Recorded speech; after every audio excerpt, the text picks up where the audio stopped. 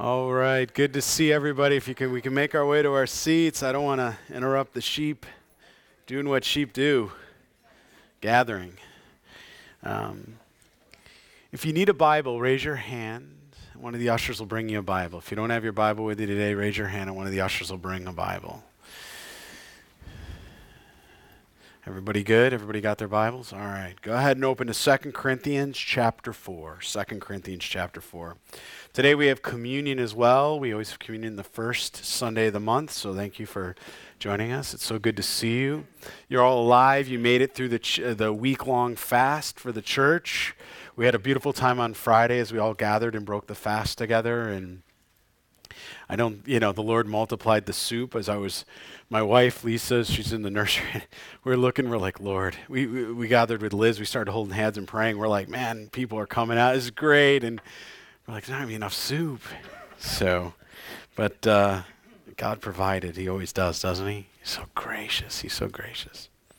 Well, we're going to a beautiful chapter. I mean, if you really think about it, I don't know if I mentioned this a few weeks back.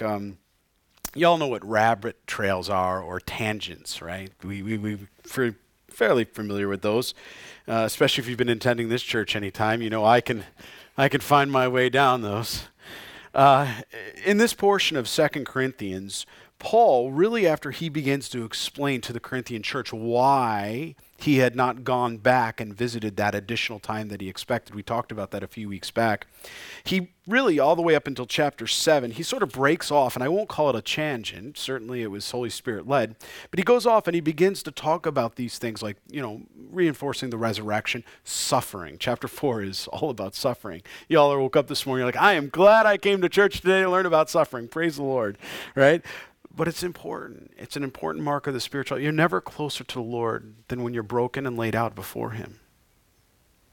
So much of the church today wants to talk about, this name it and claim it garbage and all this, we got to be on. Man, when you're broken on your knees and you've got nothing left and you go to God and you're just like, Lord, meet me where I'm at. And he begins to build you up and he begins to carry you. You've met with the living God. We shouldn't run from that.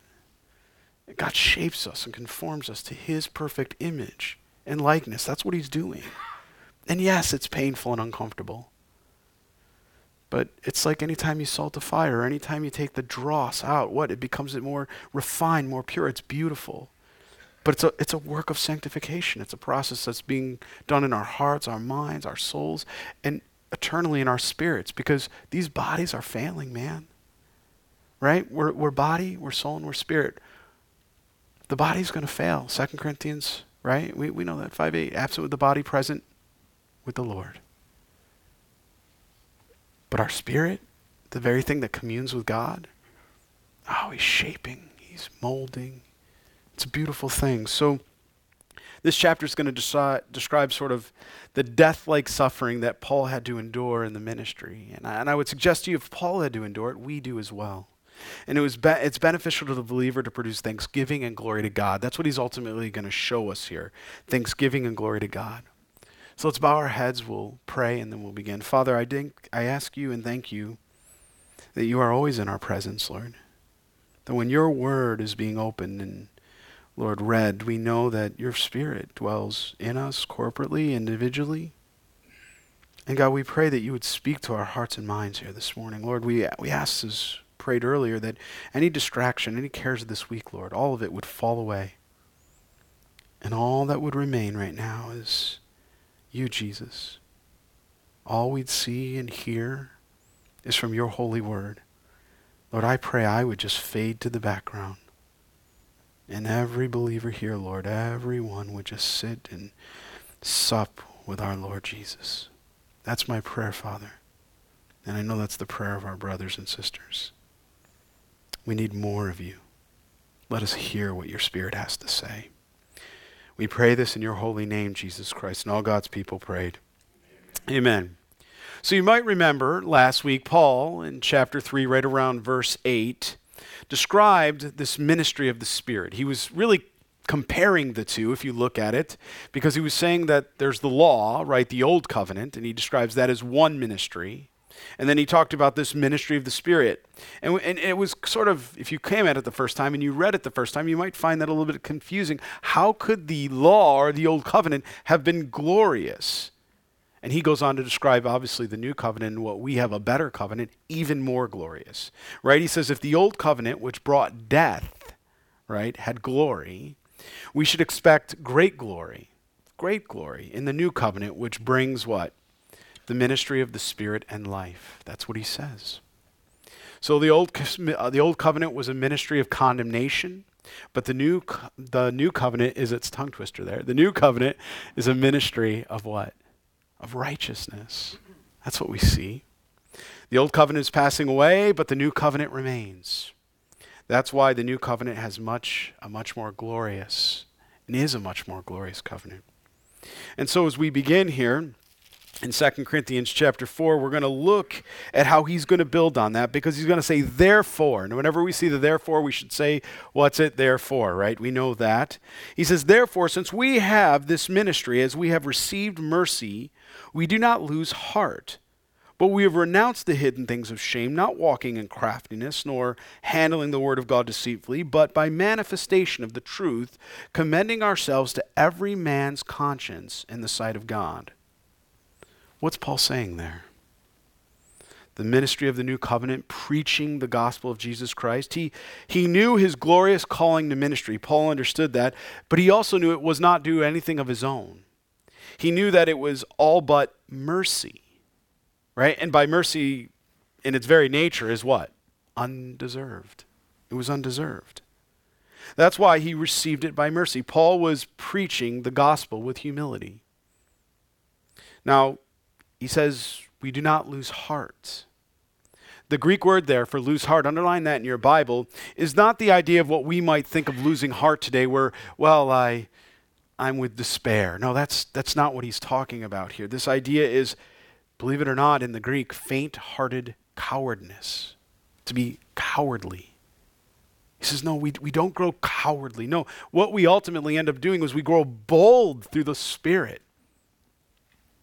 Not cowardly. That's what it means in the Greek. It's ekakeo, that word. So Paul is saying not only do we have a lack of courage, but we did not have a lack of courage, but we also did not have a bad behavior. There was no evil conduct, nothing like that before you. This is all wrapped up in that Greek word. In verse 2, it says that Paul and his companions renounced the hidden things of shame. Do you see that? Not walking in craftiness nor handling the word of God deceitfully. This means Paul preached the gospel with integrity.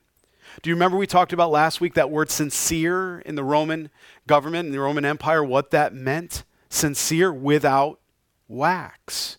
That when they were taking a sculpture, if they had accidentally lobbed off an arm, lobbed off a finger, lobbed off an, they weren't going to retake and cast out of marble the entire statue or sculpture again. It took many months to do that, many weeks. What they would do is they would take a mixture of wax with marble and they would form it together and then place it onto the statue to maybe replace the thumb, the nose, the arm, something that had broken off. It's a very unique term in the Greek that we see here that we don't see elsewhere in the Bible. Paul was very intentional through the Holy Spirit what he was communicating. He says, we have sincerity. That's what that word, that's the translation of our English word. Sincere, without wax. There's nothing phony about it. There's no phoniness. We don't play church. We don't play Christian. It's got integrity, the gospel. Paul had integrity as an ambassador of the gospel. That's what he's saying here. And then this Greek word, deceitfully, it's a verb only found here in the New Testament. It's the only place you'll find it in all of your Bible in the New Testament, that word deceitful there, that way. And it means to dilute, adulterate. What was going on at that time in that church, and the reason Paul was writing back is because you had many coming back and they were giving a false gospel. Now, I know this is hard, a little irony here. I know this is hard today for us to understand that with pastors sitting behind pulpits giving different gospels. I know it's not a stretch, man's wisdom, right? You don't care what a man thinks, nor should you. But what does the Bible teach us? What does Jesus say? And when I look at this and I see Paul's heart, what he was going back is he was specifically challenging those that were watering down the gospel. Jesus plus something. What does Jesus plus something make? It makes a religion, not a relationship. Not a relationship. It's Jesus. Remember we talked about on Wednesday the depth, prior, the veil? We could only come as far as God had established us to come in the Holy of Holies. But that veil, when it was torn from the top down so that no man could repair it, to deceitfully do something that was trying to cover what God had opened, removing the veil. Do you remember that? Now we press in. And God's given us that free will that we can go as deep with the Lord as we want to go. We must decrease so that he can increase, ever decreasing.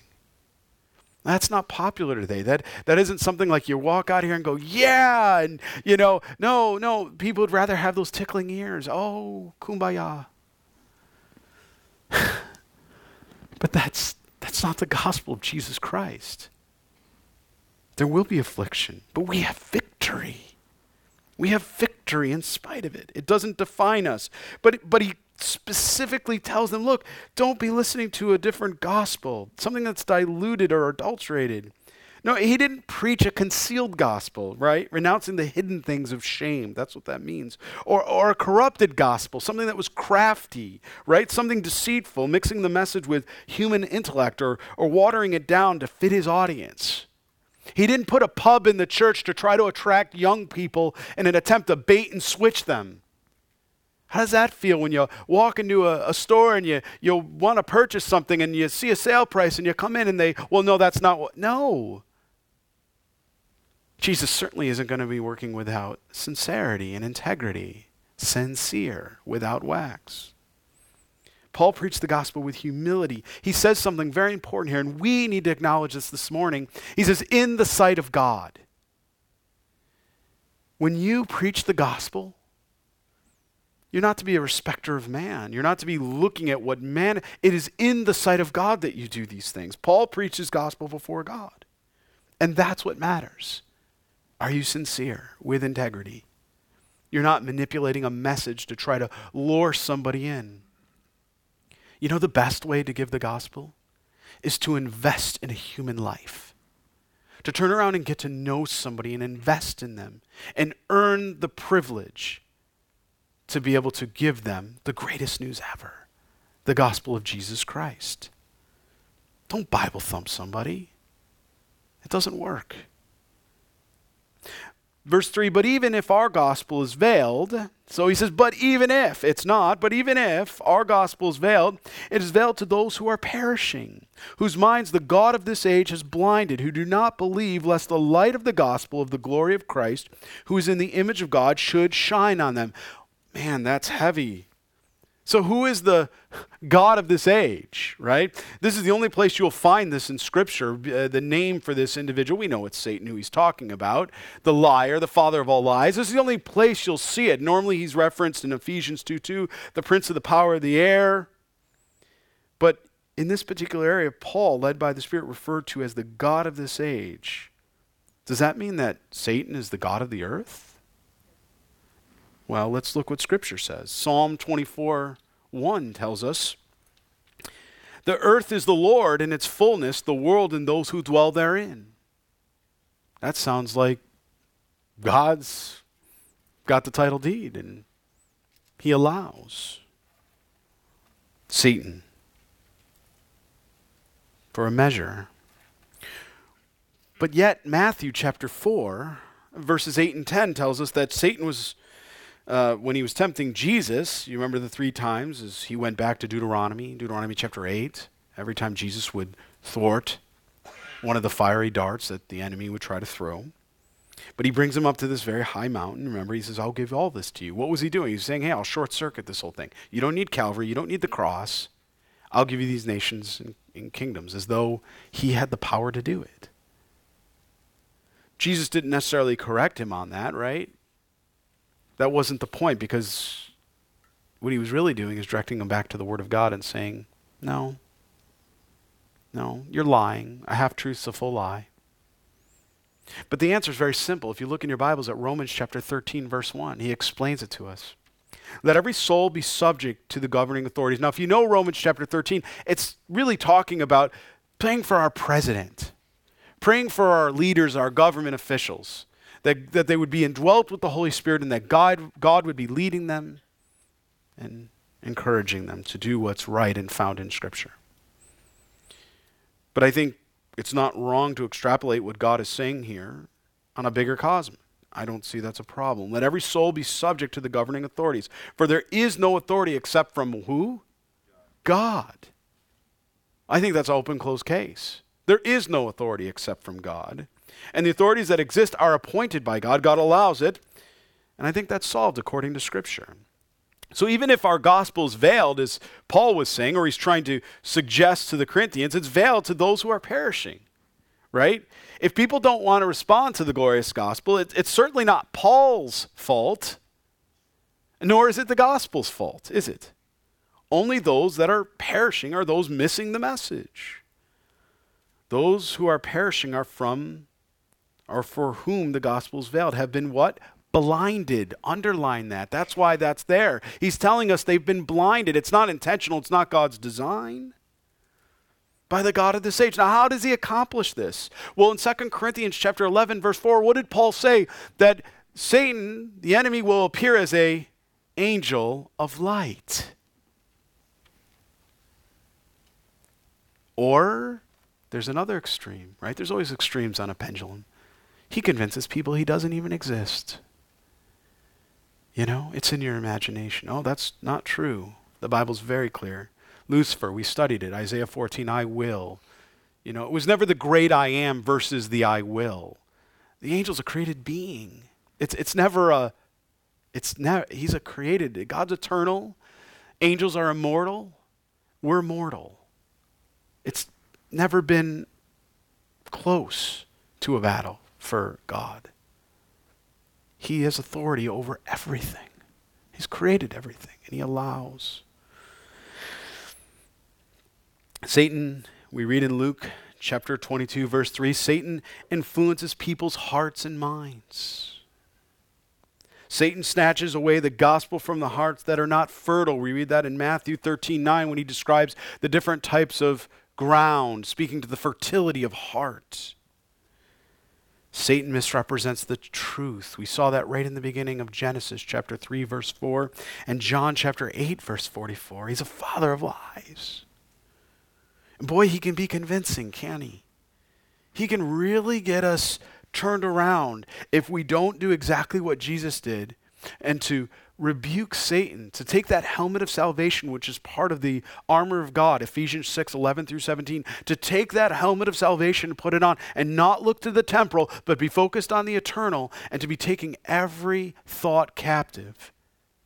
And then discerning, is this from you, Lord, or is this a lie from the flesh, the world, or the devil?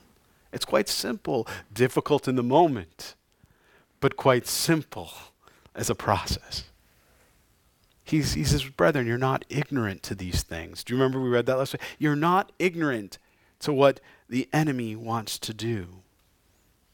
He said that in chapter 2, verse 11, lest Satan should take advantage of us, for we are not ignorant of his devices.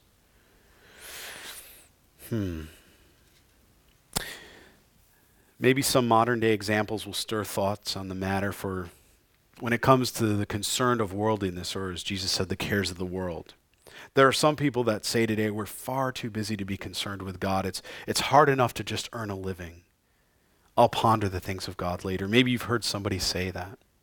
Others may say, well, I thank God that we're not financially struggling. We're doing very well, but we're far too busy with fun and living a life to its fullest. Some, again, are blinded by the devil in a desperate way by the love of some favorite sin. They would actually choose their sin over God. And I know some of you will be saying, no, Pastor, that doesn't happen. Well, you're not in counseling with me all week. It does. I've said it before, 95% of the time when I'm in counseling, it's a lordship issue. It's not the fire insurance. Nobody has problem with salvation. Nobody has problem with a savior. Everybody's like, sign me up, man. But a master, a Lord, who's, by the way, so gracious and loving and kind. But many fear that because there's accountability and responsibility. It's going to be a matter of wills. His will or our will be done. That's really what it comes down to. That's why it's a lordship issue. But I'll sit in counseling sometimes and I'll look right at somebody if it's an adultery situation and not call anybody out here or anything like that. But if it's a situation like that, I'll sit right there and I'll say, look, you know what the Bible teaches? It's a choice. What are you going to do? You'd rather divorce, you'd rather you've committed adultery, you'd rather do this than honor what the living God, the God of everything, is telling you. You're going to throw all of that away. Do you really believe? Who's your Lord? And it's at that moment that they're really pointed to a position. What do you choose? Do you choose this relationship, this fling, this whatever you're doing here? For a moment, a season, a moment of pleasure, for the sin that's tearing you apart inside and separating you from God? And unfortunately, friends, I've had people look at me right in the eyes and say, yes.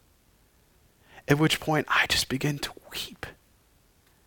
Because there's nothing more I can say or do. I just begin to weep. Maybe you've been in conversations like that with friends or loved ones or individuals, and maybe it's not regarding adultery, but fill in the blank of whatever that favorite sin is. They'd rather that than going to dad, going to their Father in heaven. Others are blinded because they fall into the desperate trap of intellectualism. It's the movement, I think, of today. If I had to define the movement of our century, it's humanism, intellectualism. Certainly God wants us to study the Bible. He's created us as intelligent beings. But when we begin to intellectually argue with God, Job tried it. It didn't work out so well, right? But there's those today that try to argue God out of existence.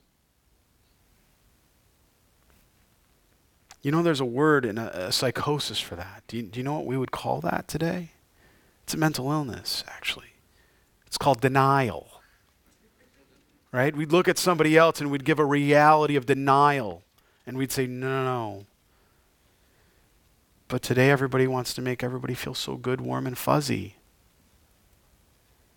Real love, perfect love, is not allowed someone to stay in that sin and get comfortable with it, but to really love and invest in them and come alongside them within the sin and draw them back to the Word just as Jesus did. Spurgeon notes that there is yet a worse case of blindness to those even in the church, hovering around the church. I'd like to read his quote. There are people that are blinded by some special conceit of false grace. Here's a man who's attended to many duties. Some, of course, he does not care about, but he makes up for his duties he does not like by attending to the others that are to his taste. He does not pray, but then he sings in the choir. Communion with God? He does not know anything about that, but he takes the sacrament. He has never repented of sin, but then he has found fault with other people for their sins. And he regards that he's almost good. He doesn't need to help the poor or needy, but then he has a capital plan for lowering the assessment for welfare. He's always doing some good thing or other of a kind, but not of the kind that Scripture prescribes. As for believing in the Lord Jesus Christ, that is, by living a faith, trusting in Him, that is beyond his range.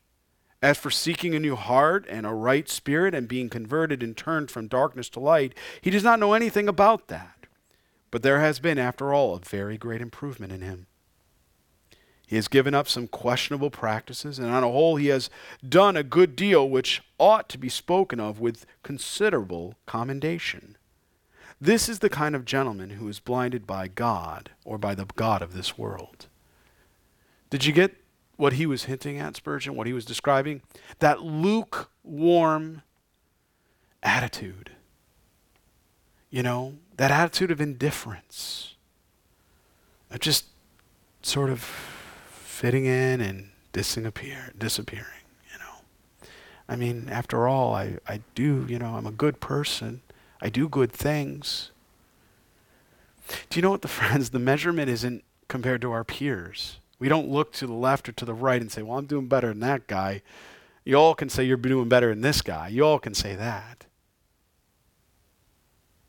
But who's the measure? Jesus.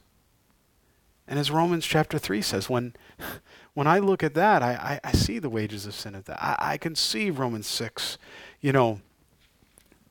I can see it all. I can see that I need Jesus. That's why Paul, when he began to write to the Roman church, a church he had never visited yet, he really takes the entire group of people and says, look, we are all bridled in one thing right here, and that is sin, and we need Jesus Christ, our Lord and Savior. He's the only thing that's going to set us free. Now, it's important because as we look where Paul's going, it's nothing that I've described or the examples I gave earlier. Can a man say that the devil made me do it? It doesn't mean that they're innocent victims of Satan's binding work, and that's not what Paul's saying here. There's some that have tried to take an extreme on that, eisegeting instead of exegeting, exo meaning pulling out in the Greek. Though men love darkness and worse choose darkness, Satan still works hard to keep them blinded to the glorious gospel of light. That's what he's talking about here. Salvation in Jesus Christ. Satan works on the hearts and emotions of the lost. But his main battleground is what? Look back to verse 4. What's his main battleground? It's a battle for the mind. Exactly. Satan's after the mind. Lest the light of the gospel of the glory of Christ should be shine in them. To see this glory is to be saved. Therefore, Satan directs his energies into blinding men forever, seeing that the light of the gospel of the glory of Christ will do what? Will bring about salvation and set them free. If you're saying to yourself, wait a minute, maybe there's somebody here. That's me. What do I do? Well, Paul already provided the answer. He provided the antidote right here. He actually provided it as part of the systematic problem that he was describing. He said they did not do what? They did not. Don't look at me. Look at your Bibles. What did he say? He said they did not believe. In other words, as Romans 10:9 says, that if you confess with your mouth the Lord Jesus and believe in your heart God has raised him from the dead, you will be saved. That is the only antidote. There are not multiple ways. There is no pluralism. There are not multiple paths. Jesus and him crucified is all that I will preach. Isn't that what Paul said? I know no other God. I know nothing else. Because he tried that in Athens. He tried intellectualism. He tried taking the message and shaping the message to the audience in which he was going to speak to. If you entertain people with a false gospel or a rock concert or anything else, every week you're going to put on a show to get the people to come back. If you read the Word of God and you meditate in your heart and mind on what God is saying to your heart, allowing the Holy Spirit, I don't need to provide application, the Holy Spirit is doing that. If you allow that, as we prayed this morning, Lord, your Spirit, he knows what you need to hear and how you need to hear it, and he's far more gentle and tactful and handles the wielding instrument beautifully as he cuts out only what needs to be removed and preserves what isn't cancerous, what isn't diseased to the body, to the soul, to the spirit. Satan's work upon them is not the only reason they're blinded. Look at John chapter 3, verse 19, please. It says that this is the condemnation, that the light has come into the world, and men loved darkness rather than light, because their deeds were evil. Though men love the darkness and worse choose the darkness, again, Satan works hard to keep them blinded. Satan also works on the heart and emotions. But like I said, the main battleground is the heart, or the mind. We can't forget that. So why is what's Satan so afraid of, right? He's afraid of the gospel of glory, of Christ, because they'll be saved and set free and redeemed. Let's continue on. He says, "For we do not preach ourselves, but Christ Jesus the Lord, and ourselves your bondservants for Jesus' sake. For it is the God who, definite article by the way, who commanded light to shine out of darkness, who has shown in our hearts to give the light of the knowledge of the glory of God in the face of Jesus Christ." Paul reminded them that we do not preach ourselves. Paul's fingerprints were not on it. There was no fragrance of Paul on that. The focus must be on Christ Jesus our Lord. He's the one that we preach about. Paul did not present himself as a master, but as a what? A servant. It's sweet when you take time to invest in others, but you must always be willing to listen to what they want to share. You must invest again in them. Paul lived this example out in Matthew 28:20, right? Just as the Son of Man did not come to be served, but to serve and to give his life as a ransom for many. And it said that God gives us the light. God gives us the light of the knowledge of God, and we have the responsibility to get it out. It's not just for us. What does 2 Timothy chapter 2 say? Pass these things on to faithful men and women to be reproducers. Healthy sheep reproduce. Healthy sheep reproduce. They like to eat. Right? It's the Word of God. You know, what shined in is not for us just to keep hidden or just to keep to ourselves, but it's so we can shine out. Only what's poured in can be poured out. Right? Look at verse 7. "But we have this treasure in earthen vessels, that the excellence of the power may be of God and not of us." You know, back in the ancient times, they didn't have safes. They didn't use safes like we would use today, or, you know, in the matriots, right? In the mattress, if you know that term, or you're familiar with that, right? That's not where they didn't keep their prized possessions. They kept them in vases, because if somebody were to break in, right, we're talking about Israel here, somebody was going to break in and you were going to steal something and you had all these earthen vessels, it'd be difficult to find where's the spoil, where's the thing you're really after. You'd have to look around. It would take time, right? I want you to think why he brings this up. The treasure. What is the treasure, he says here? Right? It's the greatness of the gospel of Jesus Christ, the glory of God made evident through the gospel. It says that the excellence of the power may be of God and not of us. Why does God put treasure in such vessels? What vessels does God put his treasure in? Are we not earthen vessels? Do you see? You see what Paul did there? It had multiple meaning on a surface and then a deeper level. He was pointing to the fact that as inadequate vessels as we are, God entrusts each and every one of us born-again believers with his special treasure. The Word of God in Jesus Christ and the gospel of Christ. That's what he's saying here, right? All glory belongs to God. It's not something we possess. It's not something we have. A brother just the other night says, hey, it's like wielding a sword. If you take and put an instrument in someone that's untrained, they'll lob their own ear off, let alone lobbing somebody else's ear off, right? Peter had a run at that. But when you're surrendered and submitted, and God can wield you as a fine-tuned instrument because you and him are in perfect unity, watch out. What can't God do? What can't God do? Don't spend so much time looking at the cracks of the vessel. God isn't. Jeremiah tells us God will take and reshape that vessel to whatever he needs it to be. He's not asking us to do that. While true, he asks us to examine our hearts. And we pray to him to search the depths of our hearts. It's God that does the wielding. It's God that takes and pours out. And when we do that, there are no fingerprints. It was like you were never there. But you know what remains? The seed of the gospel that will germinate and grow. That's the power of God unto salvation.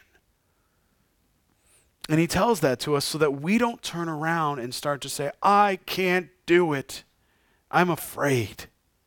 My job doesn't allow me to speak of the name of Jesus Christ. You're a living epistle. You're to be known and read by men and women. It isn't always by what you say or what you don't say. Your life may be the only Bible that someone reads. Live it well. But trust God that when you're submitted as that vessel, he will do the work. Stop worrying about the inadequacies. It's a distraction. It's to take you out and put you on a shelf. It's a work of the enemy. We got no business with that. That's not our business. We don't micromanage God. Amen? He doesn't need a micromanager.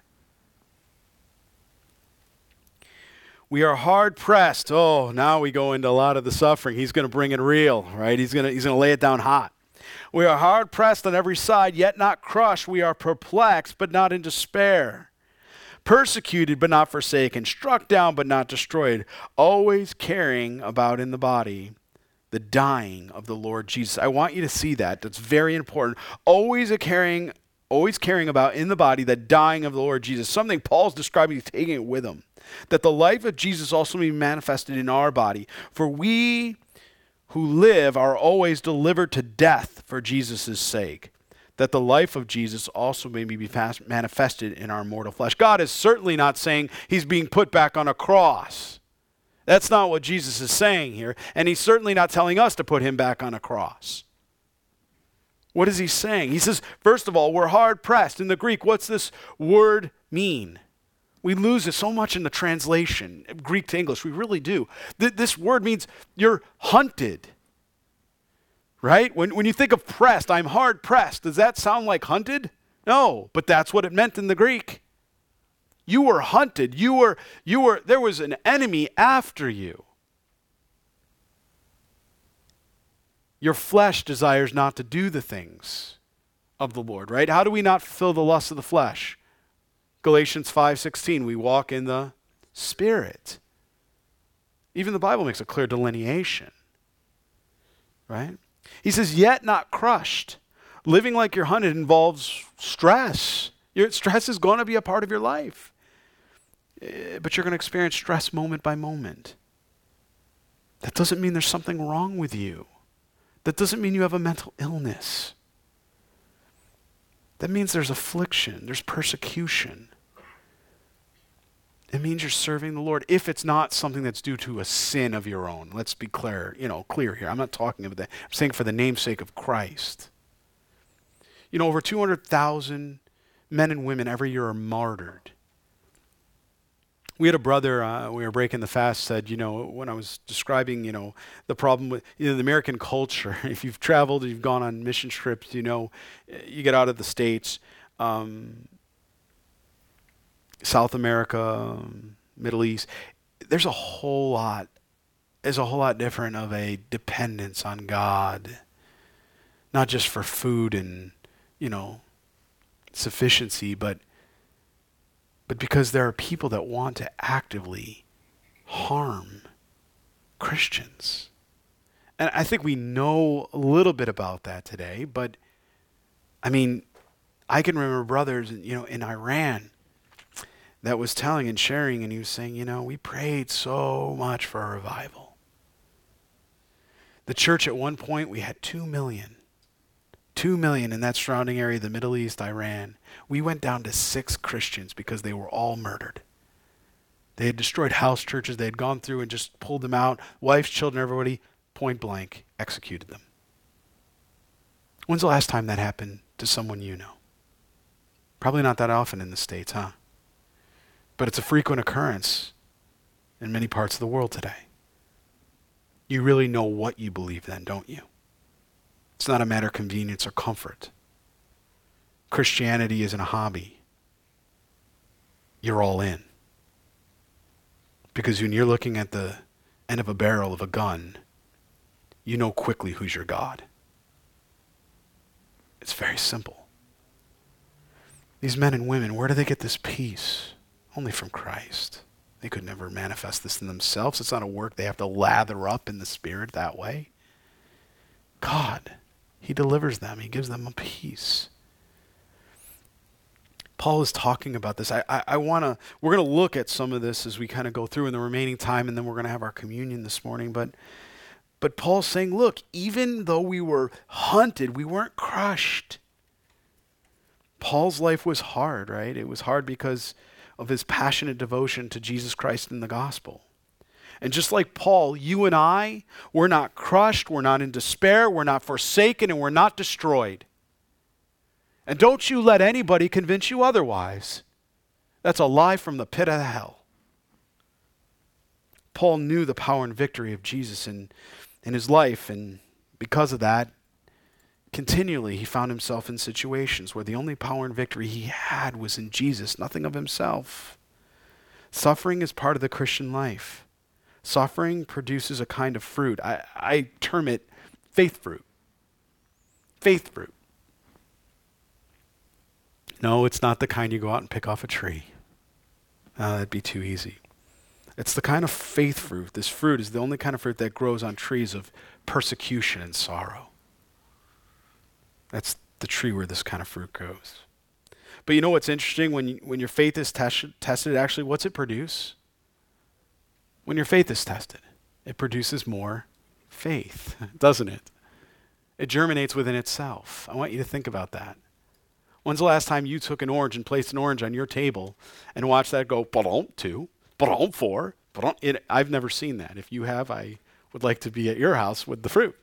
But yeah, unfortunately, it doesn't work that way in my house. I have the opposite problem with 4 boys. You know, I could put 8 oranges on the table, ba-dum, it's gone, right? So I have the opposite problem. But persecution and sorrow, you know, it's interesting. Faith produces and develops and germinates faith. There's no wasted trial or storm because each time we get to see the hand of God move in our lives. Now, many of you are thinking, I don't like this passage of Scripture. This is why I was never a fan of topical or jumping around. Because it's kind of like laying out a buffet, right? And maybe you feel, our feelings betray us. Maybe you're feeling like a little sweet, so you go over here and have a little sugar. But what you really need at that moment maybe is a little vitamin C. Maybe you need a little potassium with some banana. But you feel. And so you're driven towards your what? We just went through a corporate fast. How did we feel about not eating? Right? Day 1, day 2, we're okay. Day 3, we're like, all right. Day 5, we're like, we don't care. Some of you are like, oh, I cared a lot. But, we can. Why? Because we're denying that flesh. That's what it really is about. It's that same idea here, there's no wasted storm. There's no wasted trial. We get to see God move in our lives, and suffering is important because it's a spiritual battle. And it's not just about spiritual things, because some of us live very comfortable lives and haven't suffered often, right? But that's not what Paul's saying here. It's important that we pay attention. The Christian life is filled with difficulty. But he's telling us, thanks be to God, that we're never destroyed. That no matter what you're going through here this morning, whether it's a diagnosis, whether it's a financial difficulty, whatever it is, God will see you through it. Maybe not always the way you think, but God will bring you through it. What's the ultimate point? Is it to turn around and live as long as we can here? To have more of a ample and full-fledged life? Is that the goal? Because if that's the goal, you're sorely going to be disappointed. Because you're never going to find that perfect peace that Christ wants to offer you. That perfect peace only comes through surrender and humility.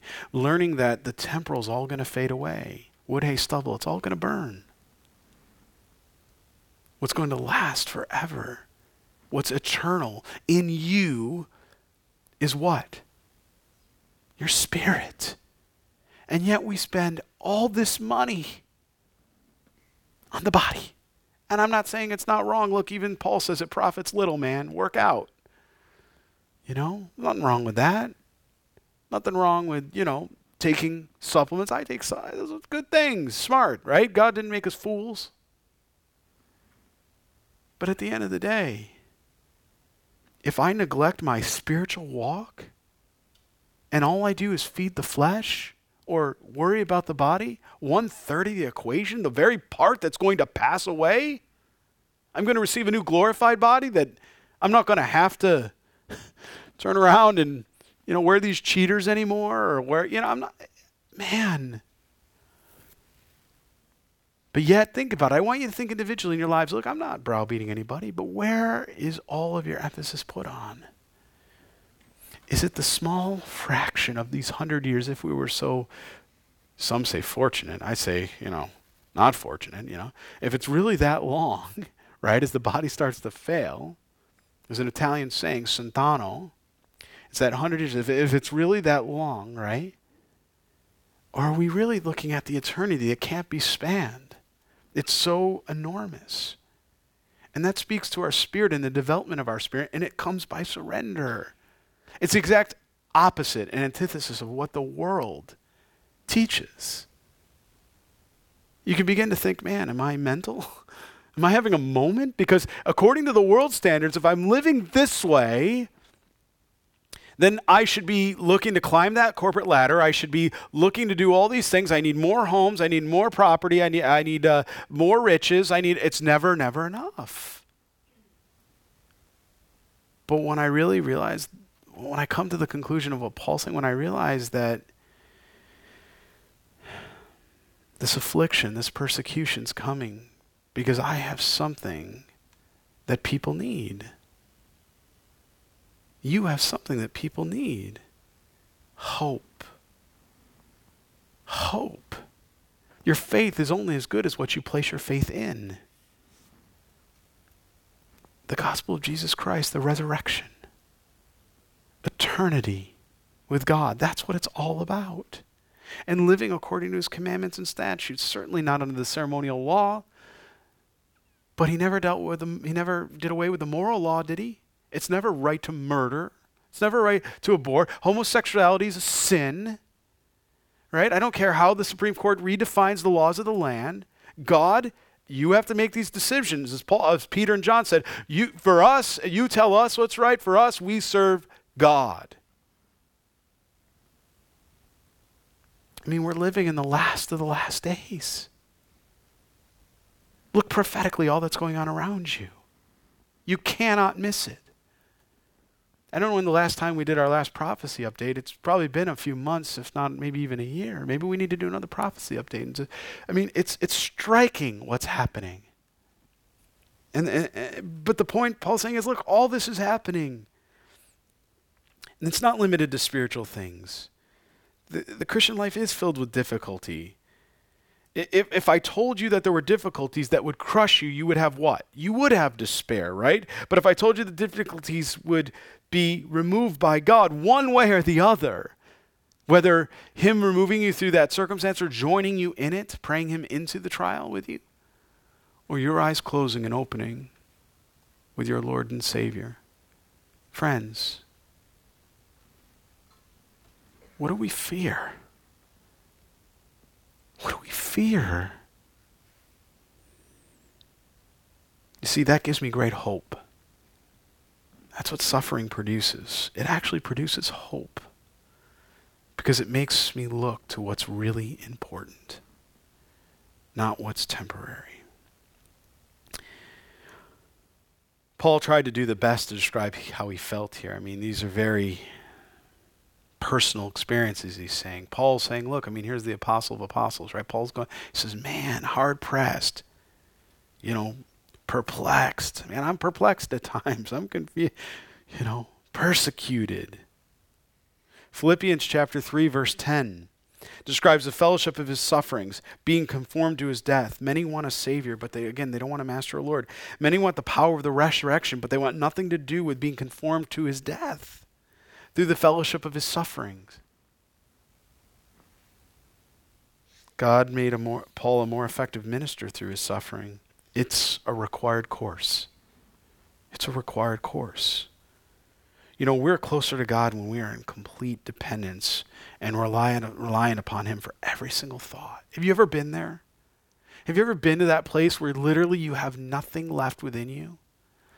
Where even your mind betrays you with thoughts that just come 100 miles an hour at you? And you're like, what is going on? Just anxiety or feeling down, you know? What if you told yourself in that moment, the great I am, the God of the universe, the God of everything, looks right at me, knows every hair on my head, that I am so precious in his sight, that he sees me with no spot, no blemish. He sees me in complete righteousness that was imputed by Jesus Christ, his Son, to you and I, with a new nature, without spot or wrinkle. That he's proud of you, that he loves you, and that you truly are the apple of his eye.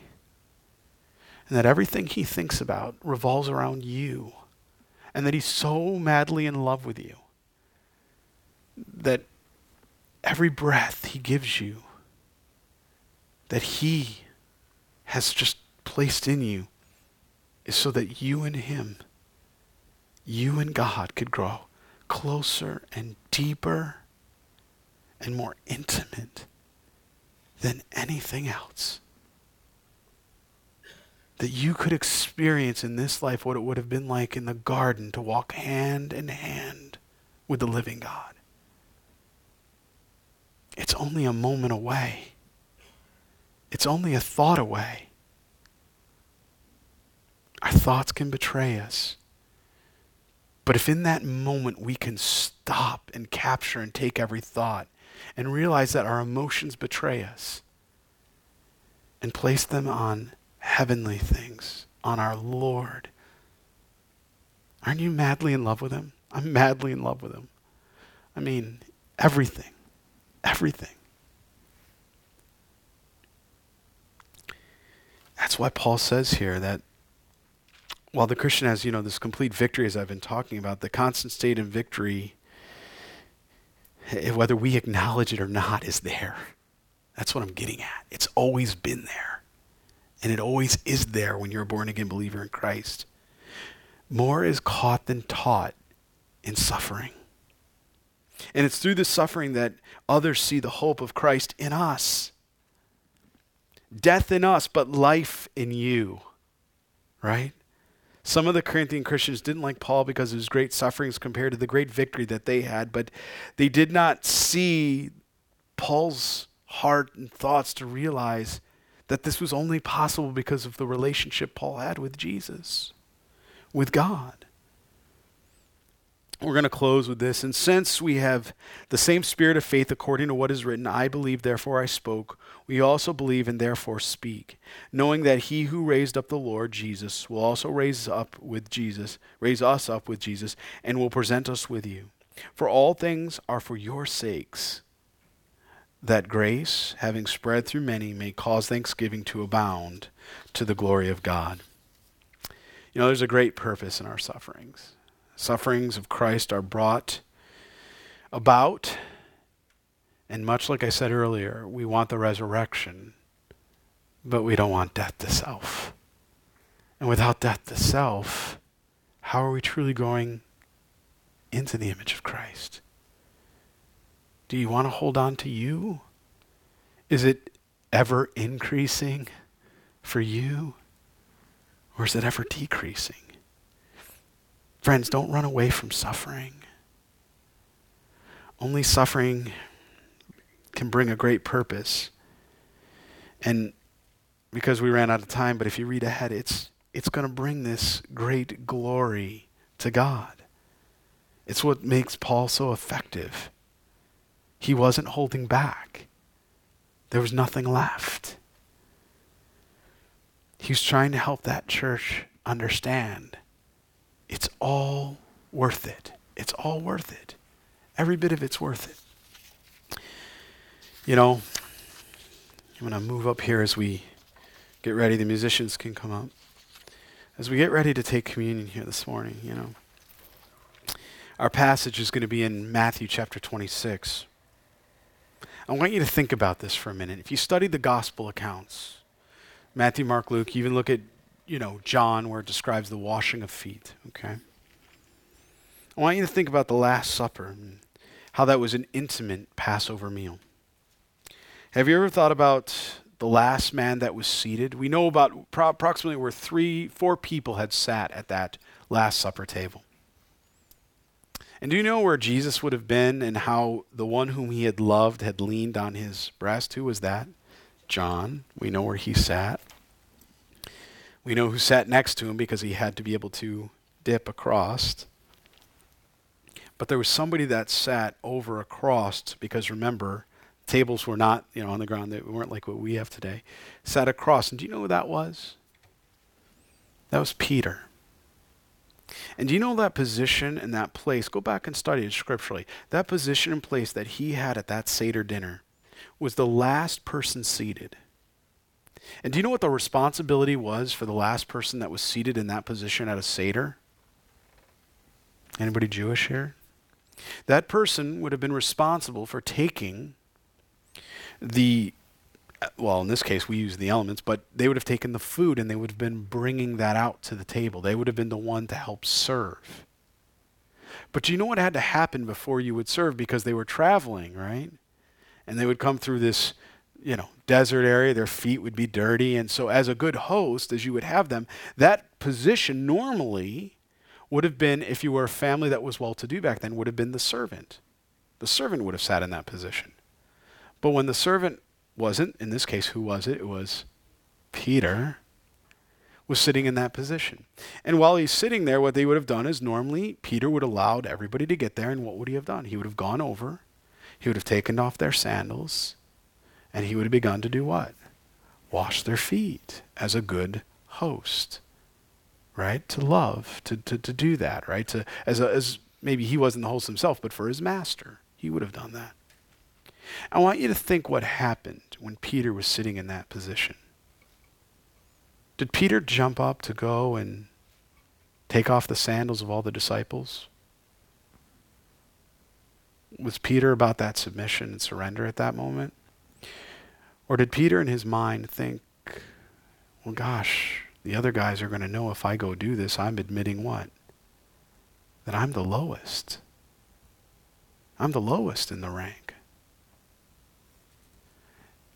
And if they see that, maybe they're going to think less of me. Or maybe then they'll say, yeah, Peter. So you know who does? Who gets up? Jesus. Because he said he came to do what? Serve and not be served. Did you ever think about what part or what time Jesus knew? Because he's God. He was the God-man, 100% human, 100% divine.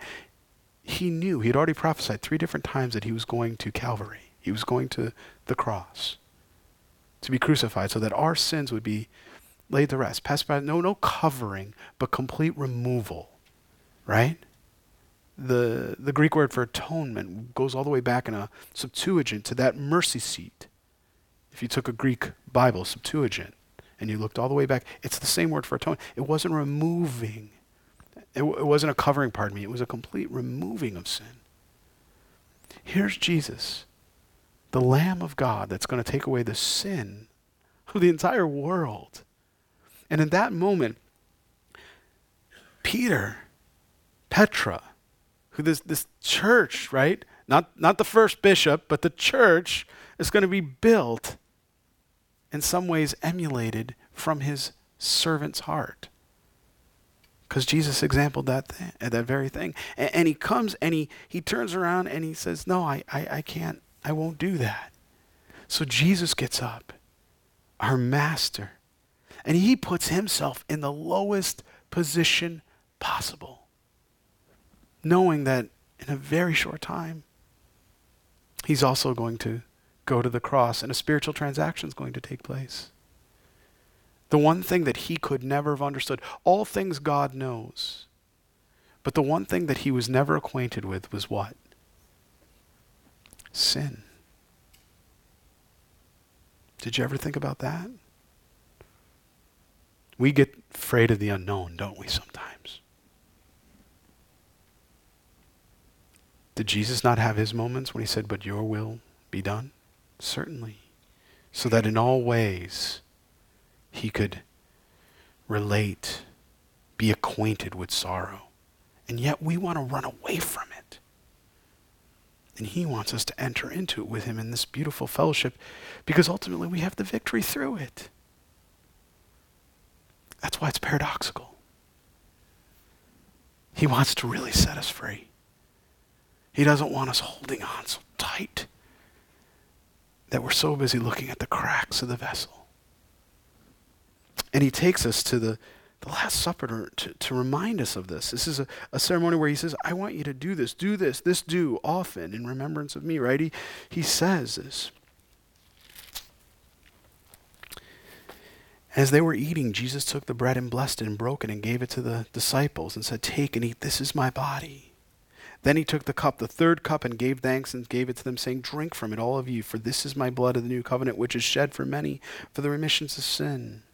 But I say to you, I will not drink of this fruit of the vine from now until the day when I drink it with you anew in my Father's kingdom. He's talking about the budding feast of the Lamb, right? Revelation chapter 19. When we take these elements, we know this is not the actual body of Christ. We know it's not his actual blood. But when you begin to look at what he spoke here, the wine spoke of his blood indicating a terrible death. Right? That he would soon experience. The perfect Son of God became the fulfillment of countless Old Testament prophecies. And he said, do this in remembrance of me. So should we run from that communion with God? Even if it's a communion of suffering? Or should we pray God into it and allow him to deliver us out of it one way or another? Amen? I'd like to ask the ushers to come up. We'll partake of this together. Let's worship our Lord. For again, whom shall we fear? And then we'll partake together.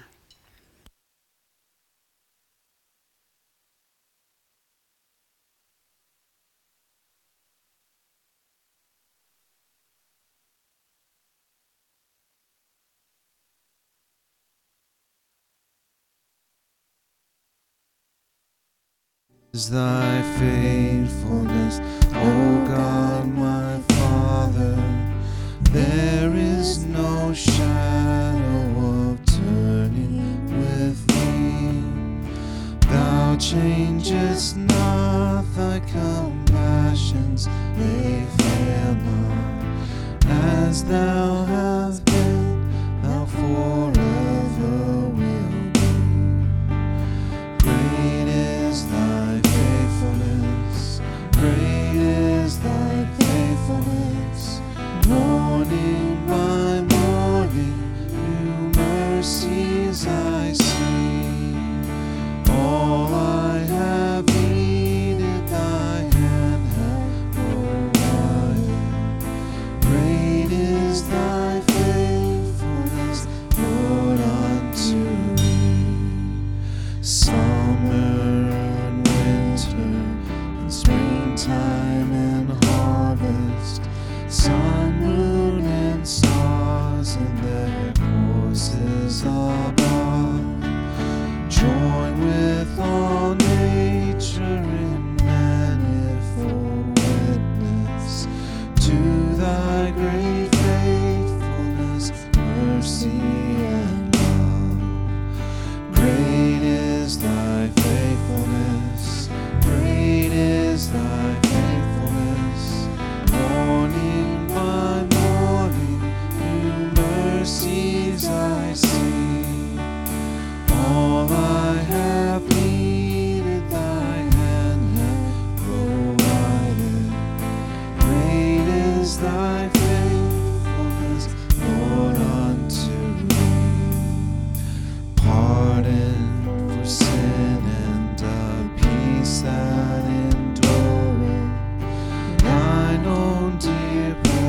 presence to cheer and to guide, strength for today and bright hope for tomorrow.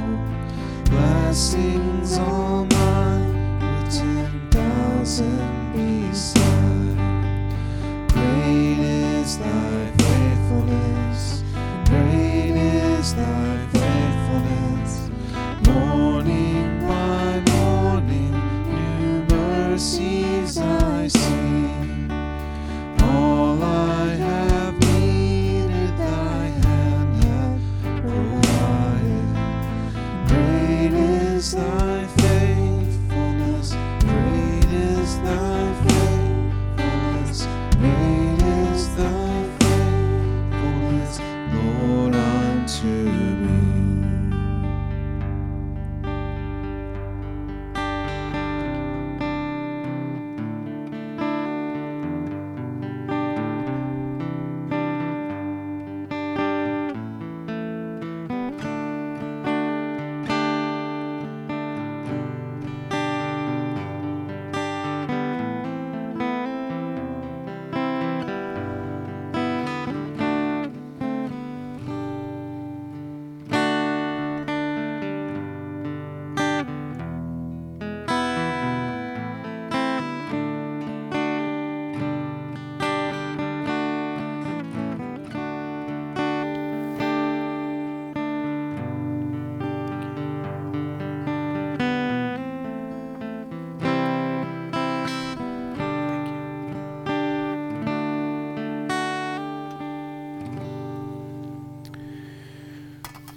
So again, we read Matthew chapter 26. And as they were eating, Jesus took the bread and blessed it and broke it, gave it to disciples and said, "Take and eat, this is my body." Then he took the cup and gave thanks and gave it to them, saying, "Drink from it, all of you, for this is my blood of the new covenant." Praise you, Jesus, which has been shed for many for the remission of sins. You know, as we read in 2 Corinthians 4, and we looked at the affliction that awaited, I want you to think of Christ for a moment and the affliction that awaited him, and the weight and the produce of eternal glory that it was going to bring to the Father, and how when you and I join him in that affliction, as well as in that resurrection, we partake of a beautiful eternal glory that belongs only to our Father, only to Jesus, our Lord and Savior, and through the Holy Spirit. Let's bow our heads and pray, and we'll partake together. Father, thank you. Lord, thank you that the fingerprints of Jesus and his fragrance, Lord, so penetrates, Lord, our being here. We lose identity of self, Lord, in just a perfect submission, God, to the only one that's worthy, Lord, you. As we take this communion, God, I pray that, Lord, we can reflect in all the thanksgiving that we have to proclaim your coming again, to look at what you did in Calvary, Lord, and to just rejoice that we have been separated from sin, that we are partakers of the resurrection and the glory of God. Lord, may our lives be dedicated unto you alone for your glory forever and ever. And all God's people prayed. Amen. Amen. Let's partake together.